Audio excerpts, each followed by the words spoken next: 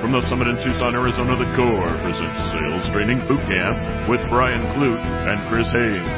Today's topic, Doctor Nurse for Lender teams doing 15 deals or less. So welcome to the second class of the second day. Raise your hand if this is your first summit ever. Put your hands down. Raise your hand if you've been here previously. Wow, so there's only like 4 people. All right, so this is really cool. So the name of this class is Doctor Nurse, Small Team, and small team is defined as less than 15 closings a month. Is anybody here averaging 15 or more closings a month? Raise your hand. Okay, good. Everybody's in the right place. That's awesome. In the back, I want you to write this down right away.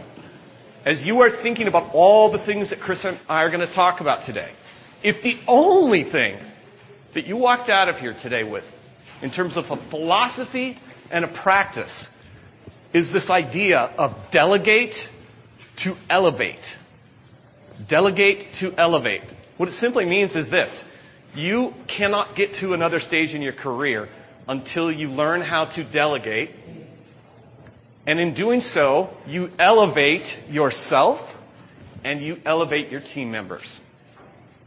So, Chris and I have been, Chris, how many years for you in the Corps? 7.5. 7.5, 7. So we've got 14 years worth of like living, breathing DNA. It's like part of our blood, LP1, LP2. So we are super excited. This is, by the way, the first time that we've ever taught this class to only new people. This class used to be people that are brand new and other people, and it was joined with those that we call repeat offenders. They're coming to the class again and again and again. So our mission is that you guys get this class, you walk out of here, you get it, and you never have to go to a small team class again. So, anyway, with that said, I would like to introduce you to like one of the greatest men that I know. Chris Haynes and I have known each other for about 7.5 years. He's from Nashville, Tennessee. Are you like specifically Nashville? Yeah, I'm 20 minutes outside of Nashville, so okay. You can tell in my voice and my accent. He's really hard to understand sometimes, but just know whatever he says is really smart and it comes from the heart, okay? Chris has got a fantastic team. He's got a fantastic business. The thing that I love the most about Chris is that Chris has taken these things that we've learned in the Corps, and he has used this to be able to improve his life and have an incredible life balance. Because at the end of the day, like the thing about me is, yeah, I want to make more money. Yeah, I want to save more money. I want to get more money. But if I don't have a quality of life, we've got a problem, right? And Chris is one of these guys that for me has been able to check me as a man and as a friend to make sure that I'm doing both of those. So give it up. Introduction to Mr. Chris Haynes. Thanks, man. Awesome, guys. Thanks for having us. Super excited about teaching this. Like he said, you should never be in this class again because we want you to get out of the small team mode and into a bigger team mode. But what I'm going to do today, guys, I'm going to start with a Bible verse. I always start a lot of my things that I do with my team, a lot of things I do with realtors, with a Bible verse. And today it's Colossians 3:23. It says, whatever you do, work heartily as for the Lord and not for men. So whatever you do, work heartily as for the Lord and not for men. So when I go to work, I really try to live that out. And, I have a boss. I have Rick. I have, things that I have to live up to. But, man, if you'll work as to God, everything else is going to take care of itself. All right, so my story, guys, on team. I got in the Corps in 2011. The market was really weird, similar to today. It's a little weird. All the changes had started happening in GFE changes and comp changes. All that stuff was going on back then. I got in the Corps, and I remember Jim Reed said, Chris, you've got to hire. And I was like, no, Jim, I came here to do more business. I didn't come here to get more overhead. Right? Anybody ever feel like that? Like, I don't want the overhead. I don't want the responsibility of more people. And Jim said, no, you have to hire. So finally, after like 2 months of telling me that, I did hire. And who thinks my first hire was awesome? I heard that it was like one of the worst ever. But you know what we did when I hired that first person? We did more business. Because I had somebody else that could answer the phone. I had somebody else that could run a credit report. I had somebody else that could send a fax. I guess we still sent fax or maybe scans, whatever we were doing back then. But just by hiring somebody really bad, I did more business. Okay? So I think we got to get out of the fear because I had a lot of fear. I was like, man, I have really low overhead. I've got one processor and some rent. and I don't have a lot to worry about. Then I hired my second person in February of 2012. The first person didn't work out, and that person's still with me today. She's awesome. She really helped my business, and she's one of the top people in my office. So,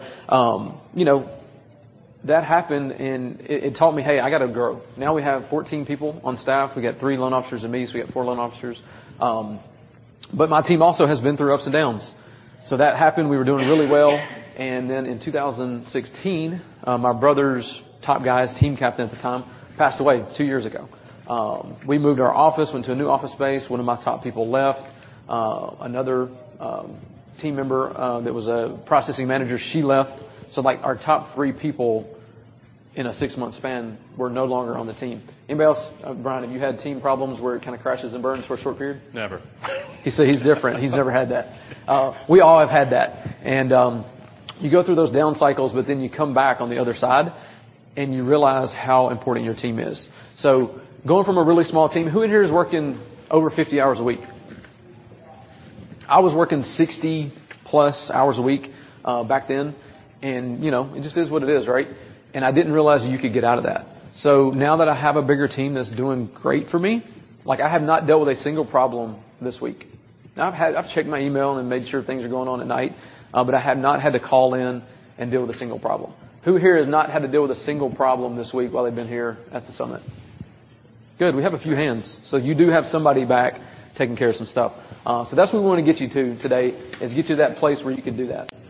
So real quick, I want to talk about the number one class objective for me. We talked about a little bit delegate and elevate, but also we want to get you out of the fear mode. Who's in a little bit of fear mode about hiring a bigger team? Yeah. And I think everybody is. The market's not great.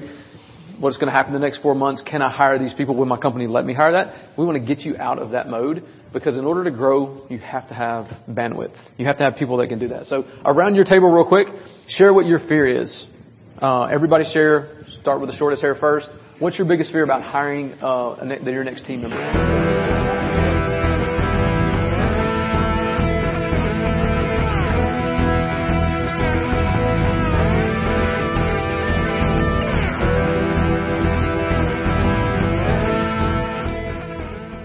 We're going to come back to your fears that you just talked about. So hopefully you got a couple, and they're pretty much all the same, I think. There's probably 3 or 4 different ones that we all have. So Brian, he didn't get to introduce himself, so I'm going to talk about him a little bit.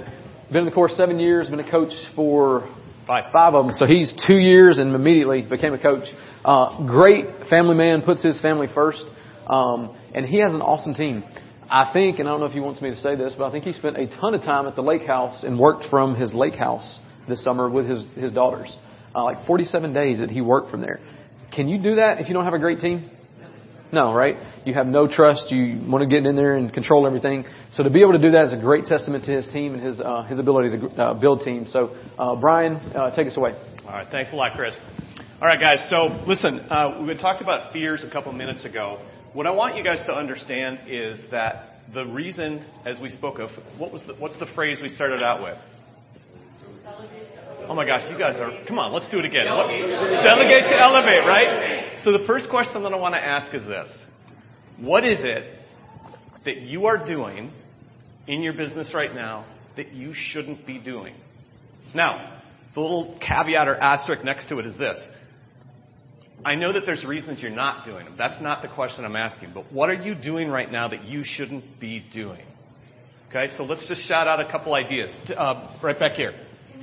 Conditions, all right? Conditions on files, exactly. Keep going. Email. Oh, my gosh, email. What's that? Answering your phone, right? So Oleg talked yesterday. Does anybody remember what the interruption time is for every time you stop something and start something?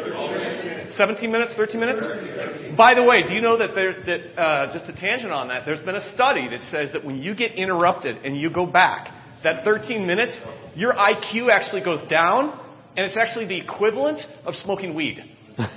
Like, I'm totally serious. So, if you get rid of your email, you're going to get smarter. Over here, what do you guys have? Jeff, what are you doing right now that you should not be doing? Email, answering the phone. Okay, give me new stuff. Something. Yes. Packaging files. Okay, here. Pre-approving borrowers, working on that actual pre-approval, right? Okay? This table, one thing. Verification of employment. Oh my gosh, you're not being paid to do VOEs? Really? How about this one? Locking loans. Taking an application. Over here. Come on, guys. You do. Running credit. Like, the list we could literally sit here for about an hour and a half and go on and on and on and on, right? So what I want you guys to think about is this. Delegate to elevate means simply this. You are delegating everything you can possibly delegate to elevate yourself to the point where you're only doing 3 things. And this is a little bit of a test. I want to see, for those of you, you're all here at the core for the first time, what are the 3 things that we should be doing? Lead generation, managing the team, and managing the money. Those are the only 3 things that we should be doing. Now, you're not going to walk out of this class and have that all figured out. It takes a long time. I'm still working on it. Chris is still working on it. But the point that I'm trying to emphasize here is that the navigation, the transition, to go from, I am here working, I mean, most of you were over 50 hours a week. Anybody more than 60? Anybody more than 70? I mean, this is like therapy. Like, just be open and honest, right? 60 plus hours a week. I had a student years ago, brand new student. He came into level 3 coaching. I said, when was the last time you took a vacation? And he said, never. And I said, when was the last time you took a day off? And he said, when I was in high school. Like, seriously. Delegate to elevate. So you can't get from I'm working 60 hours a week to I can work 40 some days at my lake house this summer just overnight. It's a slow process. But I want to bring things back just for a minute, and I want to share with you guys where I was. So Chris talked about that point. You know, I got to a point where I was so frustrated because I had one team member that I thought the team member sucked, that I just got to a stage and I'm like, screw it. Nobody can do it as good as me. I can do it all. Anybody been there? Be honest, right? I did it for 3 days and I'm like, I got this. I own this. Until a 4:30 closing showed up and my borrower showed up with a personal check because I forgot to tell him that didn't work. And I'm like, this is completely crazy. The problem is I didn't have a roadmap, and all I did is I tried figuring it out on my own. It wasn't until I found the core that I learned the things we're going to share with you guys today. So what I want to do is I want to do some table work. And I don't want to talk about the things that you're doing that you shouldn't be doing. I want to talk about this. Why haven't you hired somebody to do the things that you're doing? Why haven't you done that? So now we're getting into the fear-based, right? Be honest. We cannot get to a place to help you until you have an accurate assessment of where you are right now. So take 3 minutes at your table, go around the table, share one reason, and then what we're going to do is we're going to come back and I want to hear the best answer from each table. The most honest answer. Okay?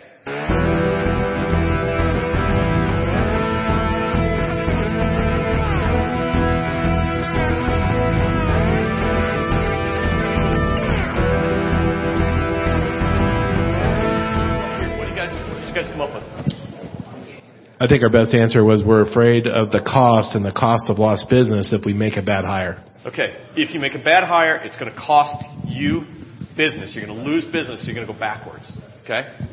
Good.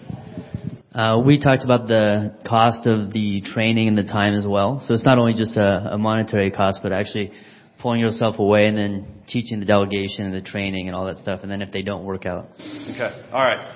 So you're doing the work. Now you've got to stop all the stuff you're doing already, and you've got to add more work to it, which is going to take you from 60 hours a week to 70 hours a week, right? Okay, cool. I guess we're going to echo all of that.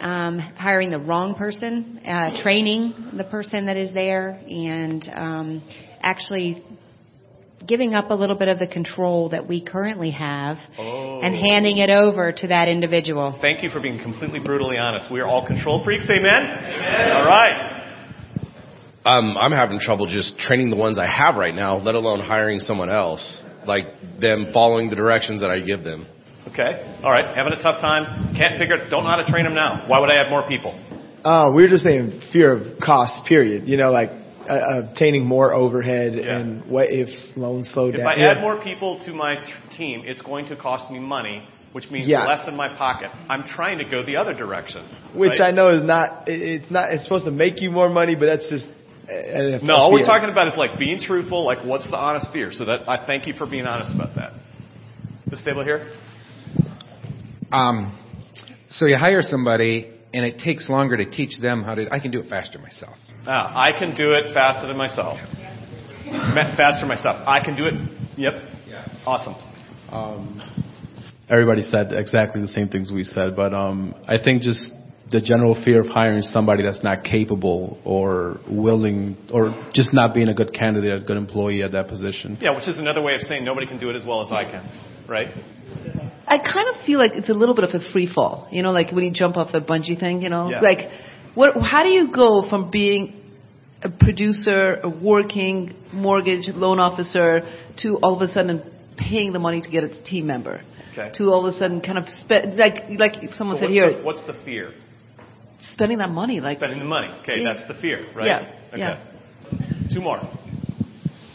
I need help with somebody pre-approving my borrowers, like guidelines, and I have a fear that they'll send a pre-approval out there. They're one of my realtors who goes out every Sunday and spends time away from their family, and then we can't get the deal done. They're going to make a mistake. It's going to hurt your business. And you're going to lose business because of it. Is there anything else? Anything new at that table? Okay, cool. We got it. So all the fears, right? Let's go over it. Fear of it's going to be a cost, losing business. I don't have the time to train people. I'm going to hire the wrong person. I'm going to lose control. I can't manage what I already have. How could I manage having somebody else? I can do it faster and better than anybody else. I'm afraid of taking the lead. They might screw up the loan and lose this business. Okay? All right. Here are the truths. Okay? I'm going to let's just kind of ping back and forth as we take these through. Okay? Rule number 1. The biggest fear that I hear from most people is I can't do it. I can't hire somebody because they can't do it as well as I can. Here's the truth. You're right. The second truth is this. Did you know this stuff when you were 7 years old? So you learned it. So they can learn it. So here's what I'll tell you. We can get people to take these things and do it about 80% as well as we can. And if we can get them up to 80% as good as we can do it, that's good. That's good enough. And here's what I will tell you. When you bring that person in and you've gone through the process of getting them trained, what you will find is that 80% of the time, they do it better than you. What's your superpower? We talked about it before. 3 things. You guys are salespeople. Lead generation. You're not DOE experts. You're not application takers. You're not paper pushers. 80% as good as you is good enough. And then 80% of the time, they'll be better than you. Right? Yeah, I mean, and to piggyback on that, who in here likes paperwork? I don't see it. I got one guy. He's kind of joking. So none of us do, right? But there are people in the world, believe it or not, that are good at paperwork. So I think the sales aspect, yes, it's going to be really hard to hire somebody that's as good as you at sales, right? You're in the top 1%, top 5% for sure in our industry in sales. You're not going to hire somebody off the street and pay them a salary and then be as good as you. I promise you they can send a fax just as good, all right, or a scan or whatever, right? They can package up a loan to send it to underwriting better than we can. So I think we got to get out of that. And guys, who did the dollar per hour that you make? Did y'all do that? Everybody did that exercise? What was it? I want you to write it down real quick. Write down what you make per hour when you work. It's what you make this year divided by 40 hours a week, divided by 50 weeks a year, 2 weeks vacation. This is going to be a really quick, good exercise. So what you're going to make divided by how many hours you work per week, and then divide that number by number of weeks in a year. Okay? What you're currently doing right now. So if you're going to make $100,000 divided by 50 hours a week divided by 40. So who's got some numbers? $146 an hour? Cool. $192 an hour. Cool. What can you hire somebody to package a loan together and stack it and put papers in order for? $15 to $20 an hour. So you're making $192 an hour. Yet how much work do we do in a week? Of $15 an hour work. There's nothing wrong with $15 an hour work. But you should not be doing $15 an hour work. I do $15 an hour work. I still do some, but most of that has been delegated. All right, and then the average salesperson, how much are you selling? The average in the loan industry is 5 hours a week of selling. In this room, it's hopefully more. The goal is like 20. So if you're selling 20 hours a week and working 40, double your hourly rate when you're selling. You guys, Chris, the huge takeaway, any one of those things that you guys just all dumped out before us to the things that you're currently doing that you shouldn't be doing, replace yourself in that, replace another person in that formula and say, like, somebody give me an example. What's your hourly wage? Jeff, what'd you get? $100 an hour. Would you pay anybody $100 an hour to do any of the things that we just talked about? Well, then why are you doing it? Think about that. You're paying yourself $100 an hour to do all that, right? Yeah. So, guys, let's hit a couple of these. Fear of losing business. Okay? If I hire somebody, I'm going to lose business. How much business are you losing by spending 10 hours a week not going after new business?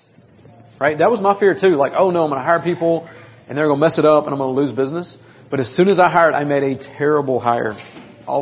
Just bad. It was not good. And I did more business because I was answering the phone less. I had somebody else that could run a credit report. Like, running a credit report takes a few minutes. Running DO, that's 15 minutes, right? You get that off your plate. Now you have 15 minutes to go after other business, right? So you just got to get out of that. I promise you, you will not lose business when you hire people. Yes. Anybody ever watch The Profit? Raise your hand. Profit. If you don't watch The Profit on CNBC, raise your hand. Start watching it. Marcus Lemonis is a billionaire. He comes into businesses and he looks at it and says, I can fix it. Guy knows what he's talking about, right? And there's two outcomes in the show. One of them is he steps in, the owner surrenders control and says, you know better than I do. I called you because I'm broken. You're smart and you fix it. And the outcome is always that the business turns out what? They blow up. That's a good way. That's a phrase in the core. We call it blowing up. They expand, and everybody's happy. The business owners that fail are the ones that do what? I know better. You're wrong. Because they don't want to give the control up. Well, if you want to be a control freak for the rest of your life, you're going to stumble because you're struggling with yourself all the time. Okay? The other piece I would say on all of this, guys, is this. This is like this huge epiphany. You want to write this down. Everything that you're fearful of that you talked about, why you don't want to hire a person, is because this. You don't yet have the leadership skills. Everything we do is a learned skill.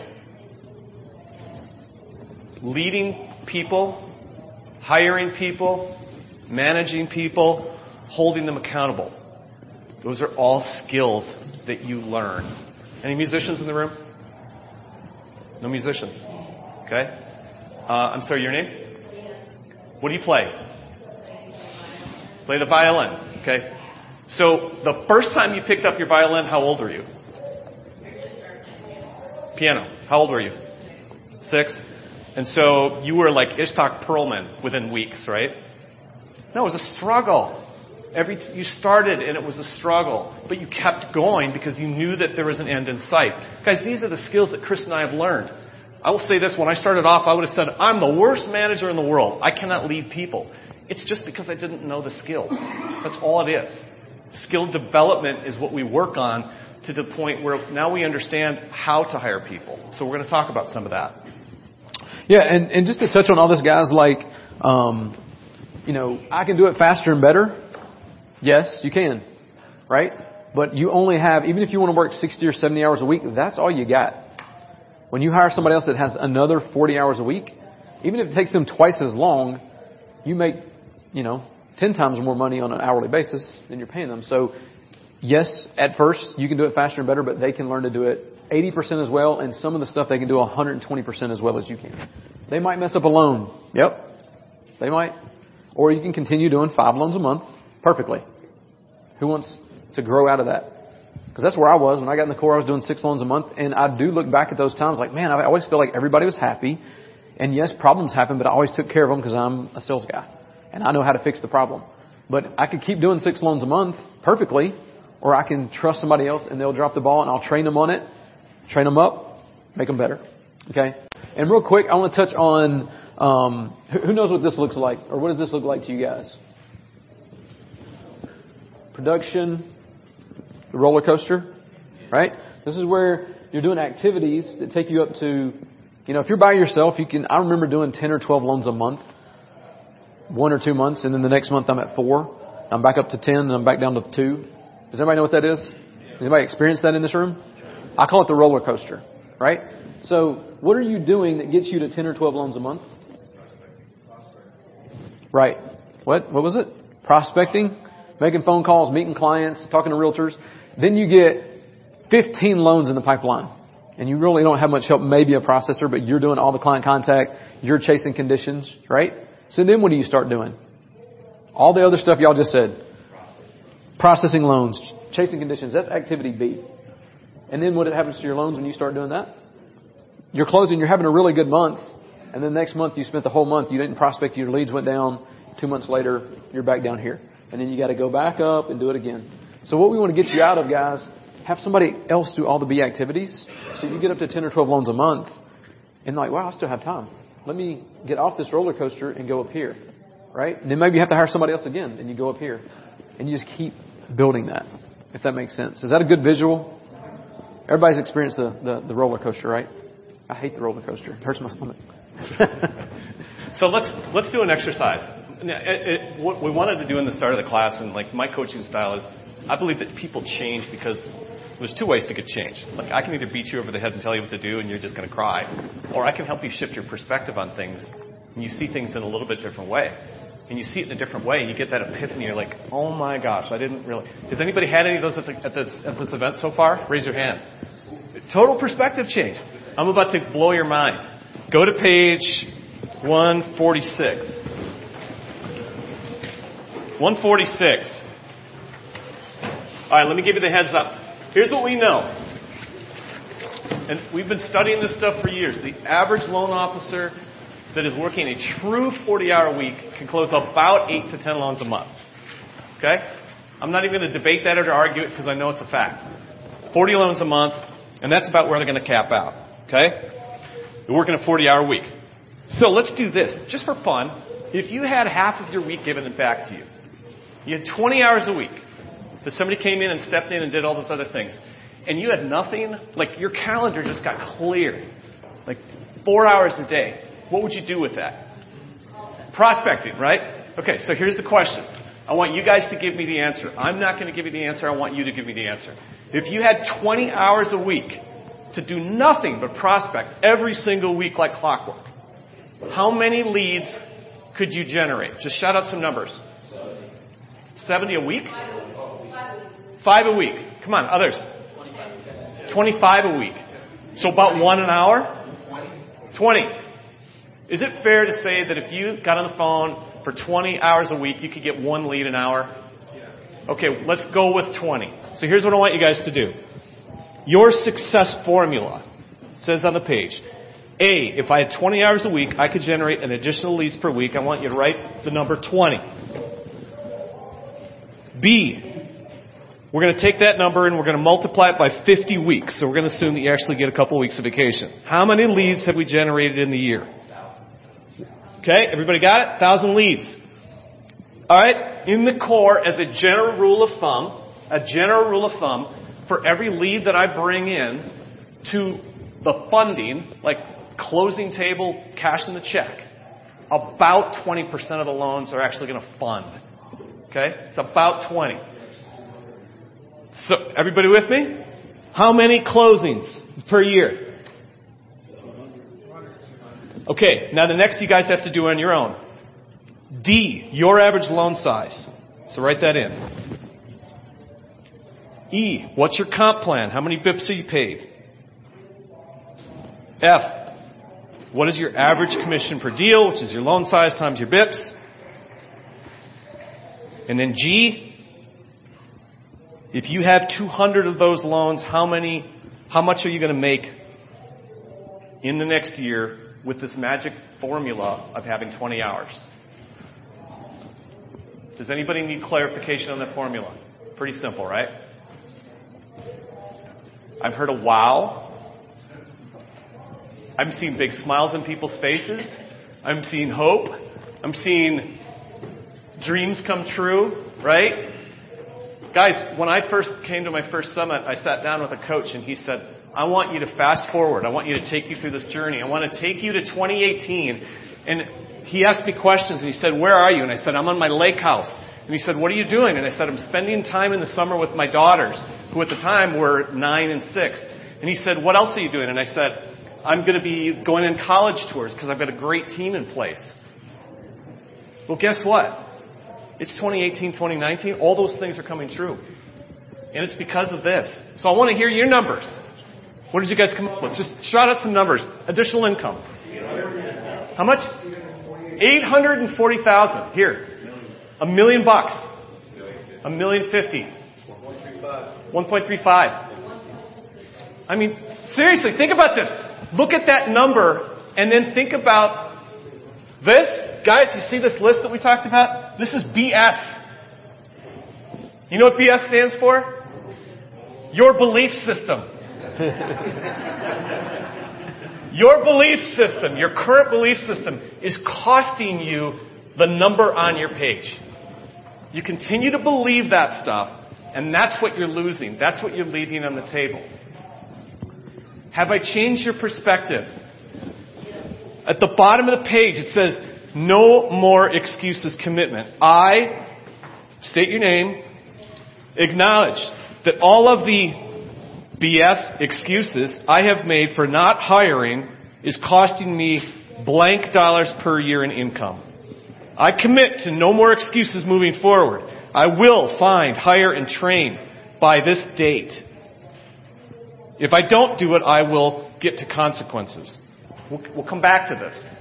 What we're going to do now is we're going to transition, and Chris is going to talk about the basics of what an LP2 is, the who, what, where, when, and why, and give you guys some specific tactics. Okay? Delegate awesome. to what? All right.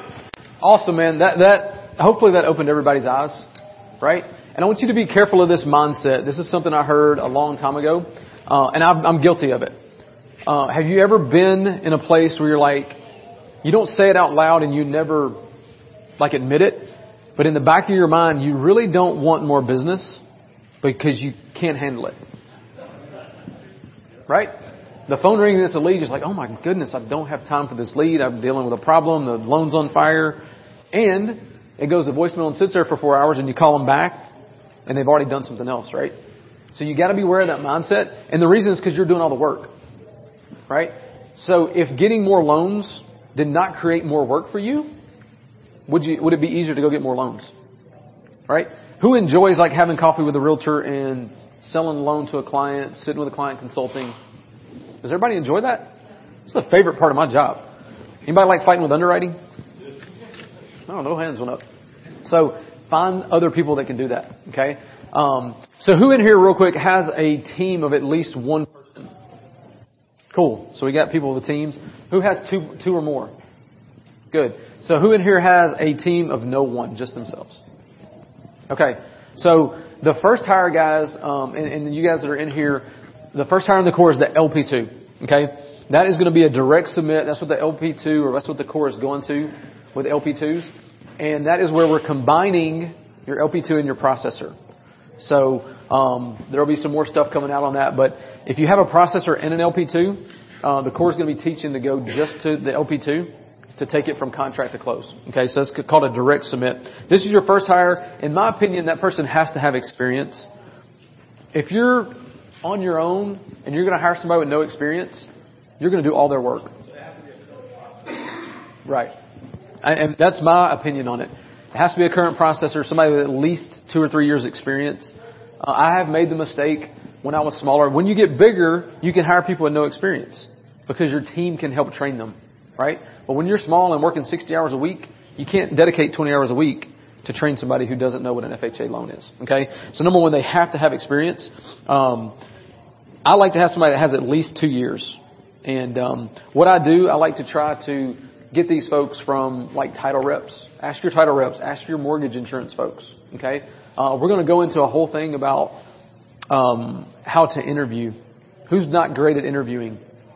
Cool. I'm going to give you my interviewing process. a 2-interview process at the end that'll help you find these people and weed these people out and help you avoid bad hires. Okay? All right. They should take it from contract to close all the way through. Their top 3 job duties. Number 1, LP2's top 3 job duties. Number 1, all loans close on time. Super simple. We measure that by final docs and final number to the client 2 business days before closing. Okay? Who knows what sliding in the home plate is? It's closing at 4. I got it there at 3:55. It's on time. Right? We don't like that. So we want docs and final numbers to the client 2 business days. So if it's closing Friday morning at 9 a.m., it has to be there Wednesday. Final docs for those? And the final numbers. So you got to get the package to the title. I mean, I don't know how everybody's company's working different, but the client needs to know their final number, and the docs have to be at title 2 business days. Number 2, they have to be a master of customer service. Master of customer service. We measure that by 1 CCR, current client referral, and 95% 5-star surveys. Yep. So master of customer service, 1 CCR per month. So 1 current client referral per month. So they should be getting referrals from clients. And they should also be getting 95%. Either if you do a 10-star survey or a 5-star survey, 95% of your survey should come back good. Job number 3 is problem solve. They handle 95% of all issues without involving you. So job duty number 3 is they are problem solvers. If they bring you a question, right? Who's ever had a processor LP2 bring them a file and say, "Hey man, there's a problem in this file," and hand it to you? I used to let that happen, right? They are not allowed to do that now unless they say, "Hey, this is the problem. These are the 2 or 3 possible solutions. I'm stuck. I've checked with the underwriter already, and I wanted to run this by you." Okay? So they have to, anytime they bring a problem to you, they have to have suggested solutions. So push back. Whenever they ask you a question, say, "That's a great question. What do you think?" "Hey, Brian, I don't understand the debt to income, man. It's like 57%. It's not taking it anymore. You know, it was submitted. It was fine, and now it's out of whack." "That's a great question. What do you think? What's the solution?" So help them become problem solvers. By the way, just guys, write that down. One of the best ways to train and empower your team is instead of being the fixer, have them trained to think, when I come to you, don't come to me with, "I'm not sure what to do." Come to me with a suggested solution. It's the best way to train your team. They will eventually get to the point where they know that they're not going to come to you unless they've come up with a possible solution. And guess what? 70-80% of the time, they're going to figure it out on their own. Guys, when you're gone, they figure it out. You're on vacation, they don't bug you on the DTI. They figure it out. But because they can knock on your door and you'll do it for them, they do it, right? So, yeah, and never solve a problem in a vacuum. Okay? Who has to make the tough call when the appraisal comes in short? The realtor's upset, and you're like, "All right, man, just give me the file and I'll do it in my office." You shut the door, right? Have them listen to you do it. Have them listen to you do it over and over. "Hey, it's a tough call. The LP2 can't handle it." Make the call. Have them take notes. After every call, you have them ask you a question and tell you what they learned. And pretty soon they'll know the little word tracks. They'll know how to talk to people, and they'll be able to do it themselves. Okay, so never solve a problem without somebody watching you solve the problem so that they can do it next time. Repeat that statement again, too. So after the call, they should ask you a question and tell you what they learned. That makes them pay attention, right? That's a home run. Leadership development, that skill alone will probably make you $50,000 a year, if not more. Yeah, so just last week, and this is an LP1 question, but I had, my LP1 who's amazing. She had a client that just would not give her the app, right? So I said, "Hey, I'll make the call." And I talked to him, and I got the app. And afterwards I told her, I said, "Hey, what did you learn?" Like, "Oh yeah, you said this." And he was, he had talked to Quicken and, didn't want his credit pull because he thought it was going to kill his credit. He had 800 credit score. Might go down to 799, but you'll be just fine, right? So having her listen to me do that and ask me a question and tell me what she learned, next time she'll be able to better overcome that objection. Make sense? All right, guys. So after you have the top 3, again, it's all loans close on time, master of customer service, and problem solve. Print those out, laminate them, and hang them in your LP2's office. Will they know their top 3 job duties? Right? Frame them. Do whatever you want to. But they should know, I've got to close on time. I've got to be a master of customer service. And I've got to problem solve. And then when they're not problem solving, you say, hey, job number 3. You got to do that. That's your top 3 job duty. Guys, what they do for you, they chase all conditions and make sure the loans are on track. You still do your own Tuesday updates. Okay? That is a sales opportunity.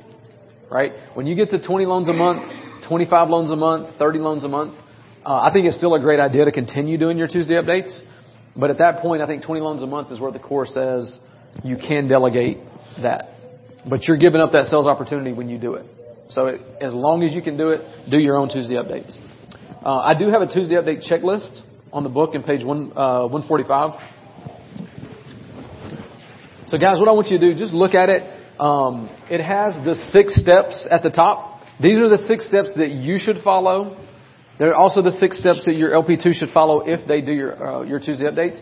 The thing I love about it, in the box in the right-hand side, it says anytime they're talking to them, they have to use the loan officer's name twice. Okay? So when the processor LP2 calls, they should say, hey, Bill, I was talking to Brian this morning. He wanted me to make sure that I updated you today and that you knew that we needed that bank statement. You know, Brian, it's super important for him that we stay on track. So if they use Brian's name twice, they feel like Brian's hands are all over the file, right? So you got to train your LP2s when they talk to the client to use your name. That way they feel like you're involved in the file all the time. Does that make sense? So you can take that Tuesday update checklist. If you want a hard copy or a soft copy of it, it should be when you do the QR code and you can download it and use it yourself. We do have a weekly pipeline meeting too. So every week with all my LP2s, I sit down and I go through every loan that's closing that's been in the pipeline. And they have to tell me exactly what's going on. We do it Monday afternoon. Why do we do it Monday afternoon? Be ready for Tuesday updates, right? If you're doing your job and you're a good loan officer, you're a high-producing loan officer, you do not know what's going on with your files. That's a great thing. The ones you know what's going on with is the one that the appraisal came in short and the income's messed up, and then you know what's going on with it because there's a problem. But Monday afternoon, you need to get an update. So Tuesday morning, you can do your Tuesday updates. Okay, so Monday afternoon, we do that at 2:30. Also, guys, when you're doing that, get on the timelines early. The biggest thing I've learned is if you stay on the timelines early, you'll be on the timeline at the end. If you wait to the end and 2 days before, that's when you find out there's a problem.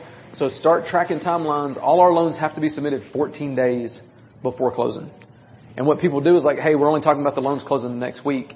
And you forget the loans closing in 2 weeks and everything gets behind. So in that Tuesday pipeline meeting, Monday afternoon pipeline meeting, go through that and make sure you're on track for the pipeline. Let's do this.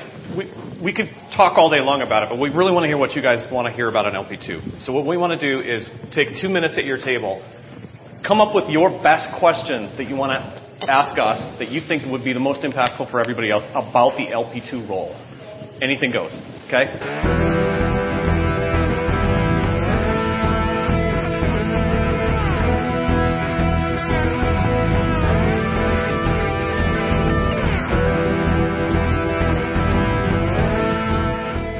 So who has a really good question from your table? Raise your hand. What percentage of the day should an LP2 be involved in sales activities? What percentage of the day should an LP2? Yeah, do they have any sales responsibility other than TC&Rs? Other than talking to the client and taking great care of them. That's it. Their job is not sales. My LP2 is my processor. My processor barely has enough time today to process the loans, let alone take the application, do the pre-approval and all that sort of. Is it going to a model now where someone's supposed to be doing all of it? Yeah, so LP1 is going to... So his question is, does his LP2 and processor also take applications? She doesn't have time to do that. So that's your LP1, which we're going to talk about next. Yep. How much should you pay your LP2? Depends on the market. Anywhere from... To get a good LP2, and I'm in Nashville, it's going to be low end on 40, up to 70 or more with bonuses and things. Market that we're in, how quickly should we be getting from contract to clear to close, in your opinion? Is that 8 business days, 10 business days, 15 business days to be competitive with the competition that we have in our market now? It's your market. Just in general, like against online lenders, they're touting. We have all sorts of lenders saying we're going to close within 12 days. Is that an LP2 issue or is that a company issue? No, an LP2, like that's her job, right? So how many contract days to clear do to you need close. to be able to get it to clear to close? How many days do you feel like contract to clear to close for you? Well, I mean, we can close them in 14 days or less. That's I wouldn't want to do that every time. But if somebody brings me a rush and we need to close it in 2 weeks, we can make that happen. But you don't want to do that to your team. You want to keep it like, hey, and it takes 10 days to get the inspections and all that stuff. Most agents are still writing 25 and 30-day contracts, which is easy. And you should have that clear to close a week ahead of time easy. So, what's the best way to tell your clients during the handoff phase when they go under contract to the LP2 that your LP2 is now their point of contact, their person? Yeah, great question. So and this really addresses one of the concerns that somebody had about, like, I'm stepping out. People are going to be like, I'm not important to anymore. Here's the thing. The reason that this class is called Dr. Nurse is because what we want to do is I want you to literally think about it like an experience when you go in and you talk to the doctor and you talk to the nurse, right? So the way that I would treat that is when I'm introducing a team member to my referral partners, when I'm introducing a team member to my clients, I'm introducing the team up front. We are the Brian Kludt team. This is what I do best. I have an expert on my team who is my LP2. Her name is Chris. She is a rock star. Her job is to take you from contract to closing. Her job is to take care of all those details.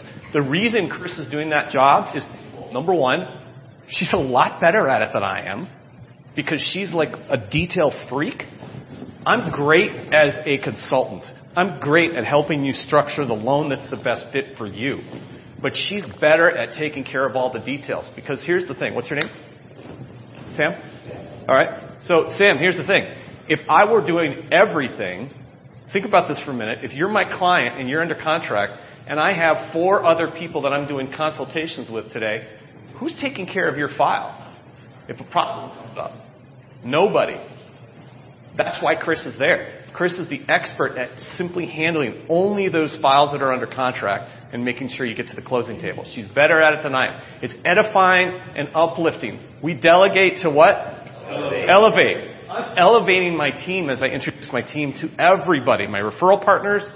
And you always want to just explain it to them so that they can see how it benefits them. Your fear is, they think I'm not going to be involved. If you bring it to somebody and you say, the reason I'm bringing this person in is so that I can serve you and my clients at a higher level. Now, it's the opposite of your fear, right? Does that answer the question? Being that, it's a smaller team class, so our company still has like processors in place. So can that LP2 help on the front end as far as like gathering docs on the front end to make sure we're on top of our pre-approvals? Or are they, by the book, not supposed to be involved at all? Well, if you only have an LP2, then absolutely. Okay. They're just, if you only have one person, they kind of do both. Well, like when I first hired my person, there was an LP2. She did LP1 work as well because I didn't have an LP1. And if your company has company or corporate processing, that's just going to free your LP2 up to continue doing the kind of the old model and should be able to do a lot more files. Okay. Yes. All hands on deck. The smaller the team, the more each person is going to have to do. The bigger the team, the more specialty is created. One more question on LP2. On a direct submit LP2, are they disclosing and do they have to be licensed? In my company, they don't have to be licensed. And no, if you only have an LP2, I would have them trained to disclose. Like you sell the terms, but they can do the disclosures. But our LP2s don't. We do it. The loan officer does it, or an experienced LP1 does the disclosures. Yeah. Our LP1s have to be licensed at our company. We're the same. Yeah. All right, we good on LP2? Yeah. Let's do LP1. All right. So let's talk LP1. So what I want you guys to do in terms of LP1 is go to page. We're on page 138. So what I want you to think about here is you've gotten to the point where you've got an LP2 on your team. This is like the next critical hire. And this is where I think a lot of people get stuck and they get screwed up. The LP1 has, these are their big responsibilities. It says manage the calendar, incoming leads and lead tracker, and then assist the LP2 and the team leader. Yep. On page 138, Top 3 duties. Manage the calendar, incoming leads and lead tracker, LP2 and team leader assist. What I want you guys to think about as it relates to the LP1 is this. Their number one high-level overview is to put you as the salesperson on your team in a proactive versus reactive position. Write that down. Proactive versus reactive. Reactive is the phone rings and who answers it? You do. Proactive is the phone rings and your LP1 answers it. Oh my gosh, I can't do that. They don't know what to say. What did our brains tell us earlier? It's a skill that you learned that you can train them. Okay? They're taking your incoming calls. Just think of how many hours a week and how much higher your IQ is because you're not constantly being interrupted by incoming phone calls, by incoming leads. Right? It's a huge piece of the puzzle. Here's a couple. So what I'm going to do is I'm going to speak to these components, and then I'm going to give you a couple tactical hacks. Okay? Incoming calls. And I'm going back to the days when I first had my first LP1. The first thing I did is I set my phone up in a way, and I had a landline phone at the time. I set it up where my phone rang at my desk and my LP1's desk. How tempted was I to answer that call? Like Barry. Get out of the way! The phone's ringing. It's mine! How many of you use your cell phone more than 50% of the time for all of your calls? Okay? Here's what you need to do. And you're all going to push back. I know you're going to push back because I did it. I'll follow some of what the core tells me to do. But I'm not going to do that one because nobody can do that one as good as me. Chris and I have both been that path a million times. So here's what you get. I mean, literally, if you called my cell phone right now, you'd get, "Hi, this is Brian Kludt. Sorry I missed your call. If you need assistance, please call my assistant, my LP1, Cheryl, at 414-409-3393. She can set up a time for us to chat or get in my calendar. Otherwise, leave me a message, and I will get back to you before 6 p.m. tonight." Okay? What happens when that call comes in? If you get that voicemail, what are you likely going to do? Yeah, she's going to call Cheryl. And if I do get a voicemail, what do I do with it? No, I don't call it back. No, actually what I will do is if it's a lead call, I'm going to forward it to who? It's a habit. It's a habit that I'm creating. It's not easy. Your brain will push against it with every ounce of effort. So that's the hack as it relates to the call. Okay. The other thing that your LP is doing is your LP is managing the incoming leads.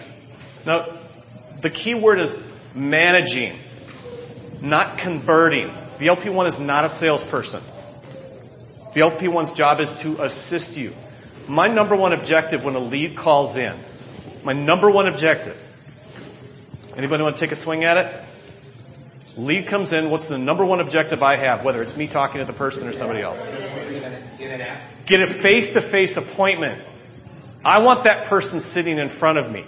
Statistics say, and my stats prove it, that if I get a borrower, if I get an applicant in front of me in my office to do a professional consultation, I don't care if they've talked with somebody else over the phone. If they meet with me, it's game over. It's my number one objective. Okay? Hold on.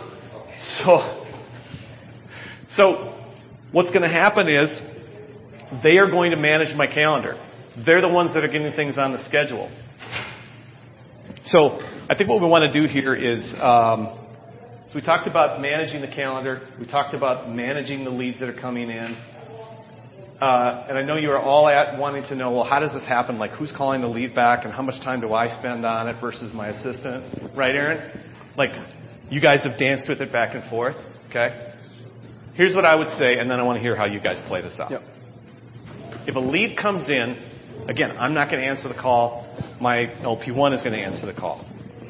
My assistant is going to be trained in a way to direct the client through a process. Direct the client through a process. Remember, most of us are just reactionary. When we answer the phone, We're just professionally not trained on how to just answer their questions. Is that an accurate statement? Oh, we're really good at responding to the questions. But what I want to do is this.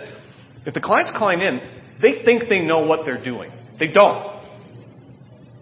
We're the professionals. Our number one objective is to guide them through a process.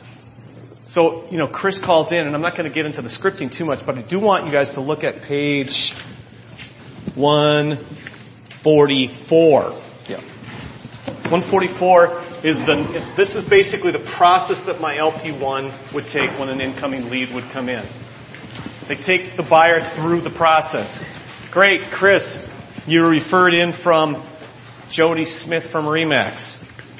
It's going to build a little rapport. My job as, Chris is assisting another client right now.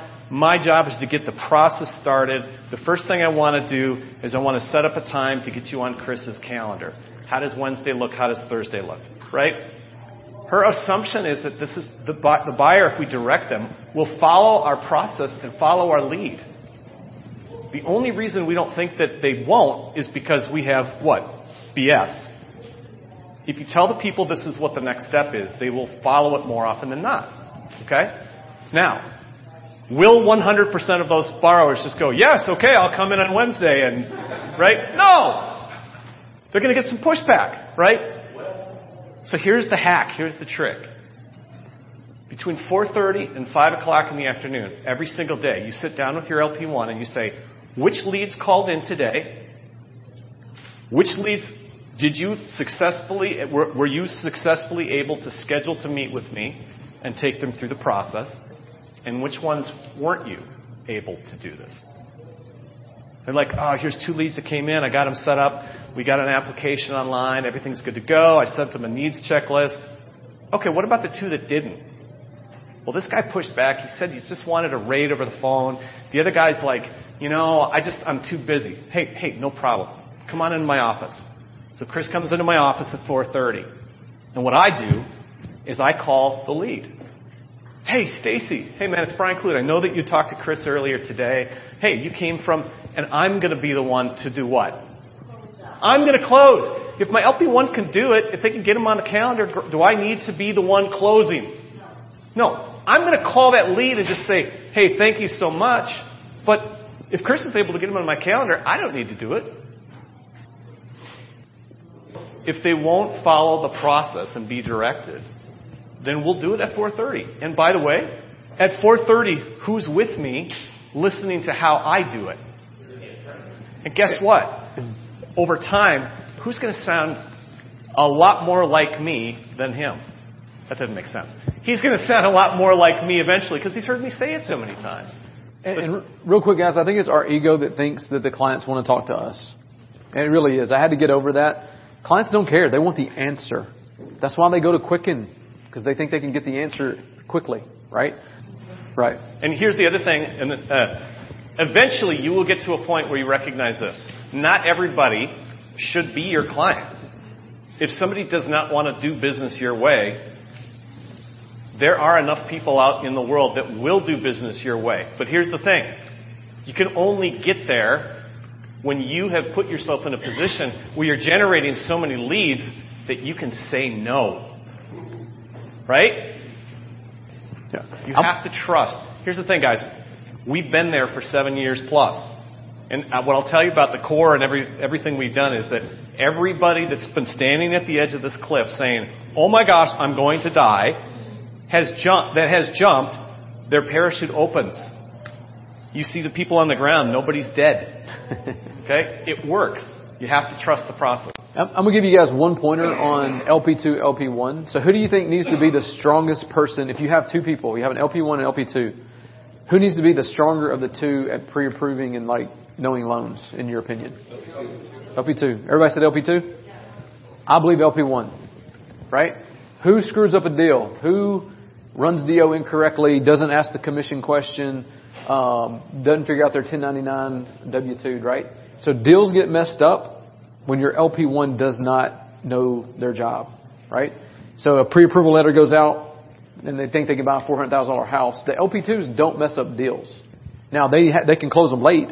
They can make a client mad, But your LP1, in my opinion, needs to be really strong so they can pre-approve people and you can trust them. If you can't trust them, you're going to end up doing their job over.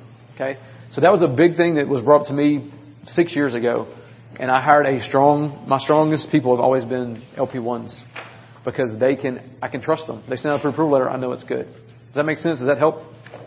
Guys, I would like to go over, would it be helpful if I went over my hiring process? I made more bad hires. I don't know how many he's had. I've got a lot. So I've learned a lot from it. So guys, my hiring process, you always have to be recruiting and creating a virtual bench. Okay, who knows what a virtual bench is? Bench. Bench on the...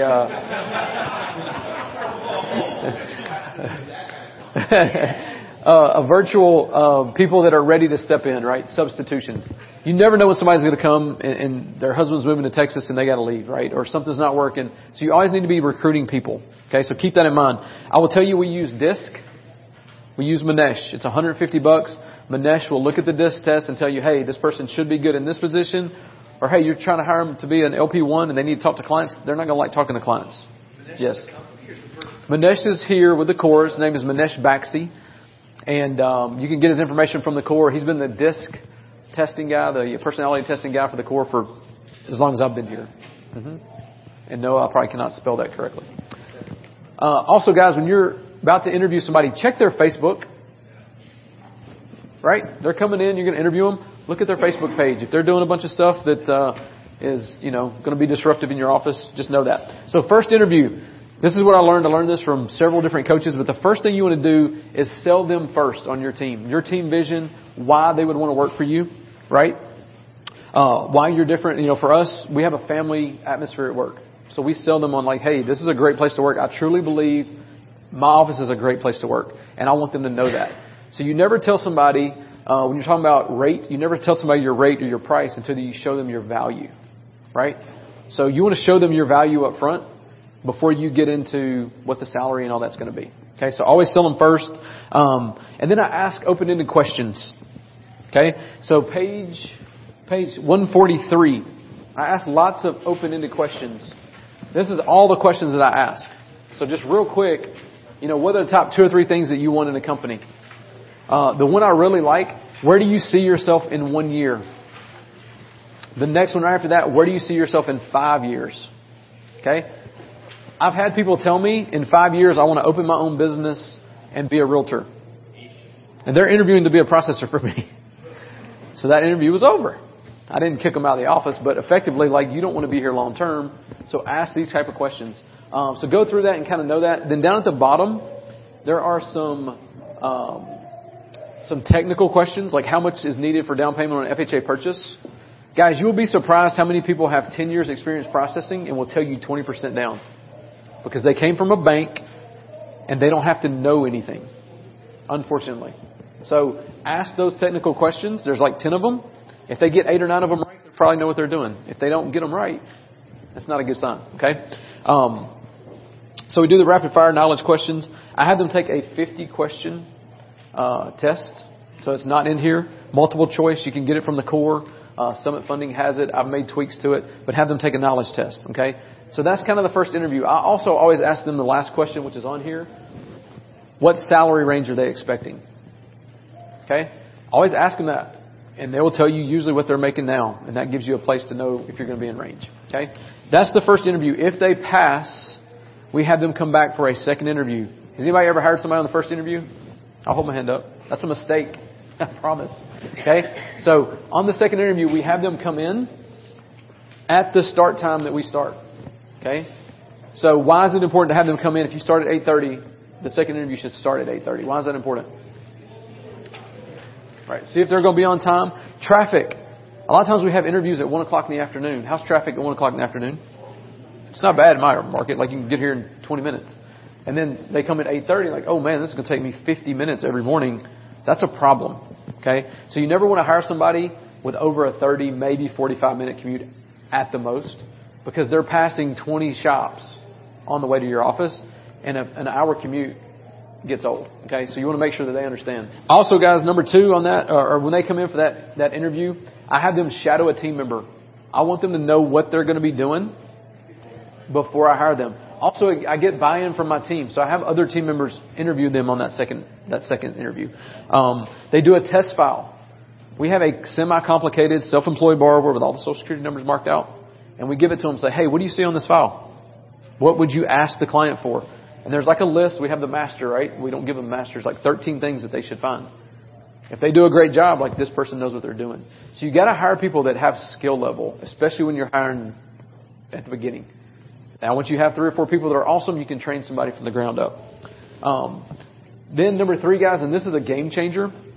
Have them email you a summary of their experience so far with your company. This is their second interview with you, okay? So have them sit in front of a computer, not off their phone, and say, hey, this is my email address. Here's my card. I just want you to email me a summary of how things have gone for you so far in your 2 interviews. What does that tell you? Yeah, if they're engaged. If they care, what they think about you so far. But really what it tells you, can they write an email? Can they spell? Do they put periods at the end of sentences? Or do they write a paragraph with just, I've had people that couldn't do that. Have them do that. Can you say that one again? Yeah, have them email you from their personal email just what their experience has been so far with your company. So sit them down in front of a computer, never from their phone, because then if you're typing with your thumbs, there's an excuse for typos, right? So give them a computer, say, hey, log into your Gmail account and email me, what you thought so far. And leave them alone. Give them 10, 15, 20 minutes. Then last, guys, have your team go to lunch with them. Like have the top, if you have another person on your team, or if you don't, have another loan officer, get a second opinion from somebody else. For me, I have team members, and they will open up more at coffee or lunch. Okay, so they come in like, hey, you've done your second interview, go with my top 2 people and get to know them. And they'll open up a lot more and be more open and personal out in that than they're going to be with the boss. So you guys all know that they know the answers to our questions, right? Are you a team player? Nobody's ever said no. So you got to be you got to dig in and find out, is this person going to be a good fit for you? Okay. If they pass that, I've got 1 or 2 more little things. Call. Who has ever put down a reference on their resume or ever interviewed for a job and put down a reference?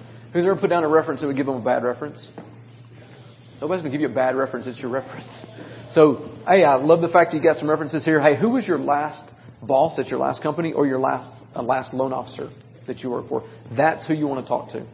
And ask that person this question on a scale of 1 to 10. I'm looking at hiring Susie here to be an LP2. She's going to be taking the file from contract to close. Got to talk to the clients. Got to make sure it closes on time. Got to have lots of communication and do a good job. Hey, on a scale of 1 to 10, how well do you think she can do that? Ask the past loan officer or their past direct boss that question. Anything less than a 9 is a massive red flag, right? Because people are really nice. A 7's like a 5. Okay? So don't call the references. You can, but that's fine. But don't put a lot of stock in the references.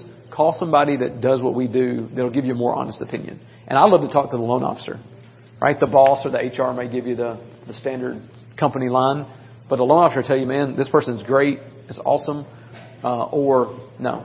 And the second question I ask, if given the opportunity to rehire this person, would you?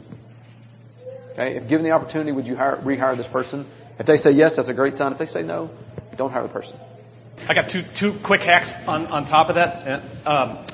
Number 1, ask the person on a scale of 1 to 10, how organized are you? Oscar, what's your answer? On a scale of 1 to 10, what? 7. He's a liar. It's a 4. Here's why. Anybody who's super organized is going to say I'm a 14. They'll always give you a number higher than 10. The second thing is they'll tell you a story. The story will reveal something about them that's OCD that other people make fun of them. Like, I organized my spice rack when my wife was on vacation. That was actually me, by the way. I am a 14. Okay. Second thing, when you interview, have somebody on your team go out into the parking lot and look in their car. Oh my! They actually live there. Not a good hire. Third, real quick.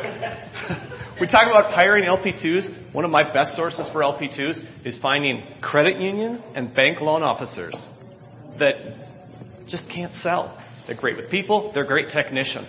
Everybody wants to go after maybe a processor, but those are great people to find for LP2s. LP1's great source for that, for me, has been Everybody I've ever hired as an LP1 has had zero experience, but they're good at engaging with people. My LP1 right now that's been with me for 7 years was a receptionist at a dentist office. Okay? The hack that you give us for the phone is good. What do you do for email? Oh, what do I do for email? Yeah. I actually have my LP1 have my email open as well. Now that's like the advanced LP1. That's a tougher one. But get to the point where your LP1 can answer most of them. And remember that 30-minute time that we do at the end of the day? I have a 30-minute block of time in the morning that I sit down with my LP1 and I say, what emails were you not able to respond to? Coaching her on what she could respond to. And then what leads do we still have to continue to follow up on that haven't been closed? It's constant training. Answer your question? Cool. Jeff? So I've heard kind of like two different descriptions of LP1 and LP2 because yours you hire with no mortgage experience. But Chris, you made a comment earlier that your LP1s are your strongest on the team in terms of knowing how to pre-qualify and review docs. Yep. So, I mean, it sounds like the positions can be blended. I get confused on that. Like, who should be the one that can review the income docs and issue pre-qual, that type of stuff? In the core small team, your LP2 is managing contract to close and also running pre-approvals. Okay? Your LP1 is not a skilled LP1 in terms of the knowledge base. When your team starts to grow, you can have a dedicated LP2 that's doing just the pre-approvals. Oh, I'm sorry, the LP1 that's doing pre-approvals as well. Yeah. Let's talk later on that. There's a lot of nuances. You mentioned LP2s and syncing up, and we talked about distractions early on. So when they're working on things and we want them to bring us solutions to whatever the issue may be, do you have a set time in the day that they bring that back? So it's not every time there's an issue, there's an interruption? Well, if they're handling 95% of problems, it shouldn't be often anyway. And I don't have a set time like, hey, at 2:30 you can bring me stuff. It's just like if you can't. So in my office, my LP2s, they go to the processing manager to get the problem solved. If she can't solve it, she's going to the underwriter to get it solved. So really the only person that can come to me is the processing manager. Okay? So, you can do that, but then our days are crazy. Like a client wants to meet me at 2:30, I'm not going to leave it open so, I might have an opportunity to answer a question. You're going to fill that anyway, and they have to catch you in between with questions. Listen, guys. So much information on LP1 and LP2s. This is a journey. You guys did extremely well today. I just want to say thank you. Give it up for Chris Haynes. Give it up for Brian Kludt.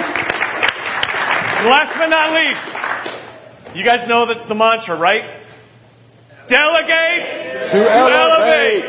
We will be here tonight. Talk to us. Pick our brains. Get everything out of your head, out of our head. You've been listening to the Core's Sales Training Boot Camp.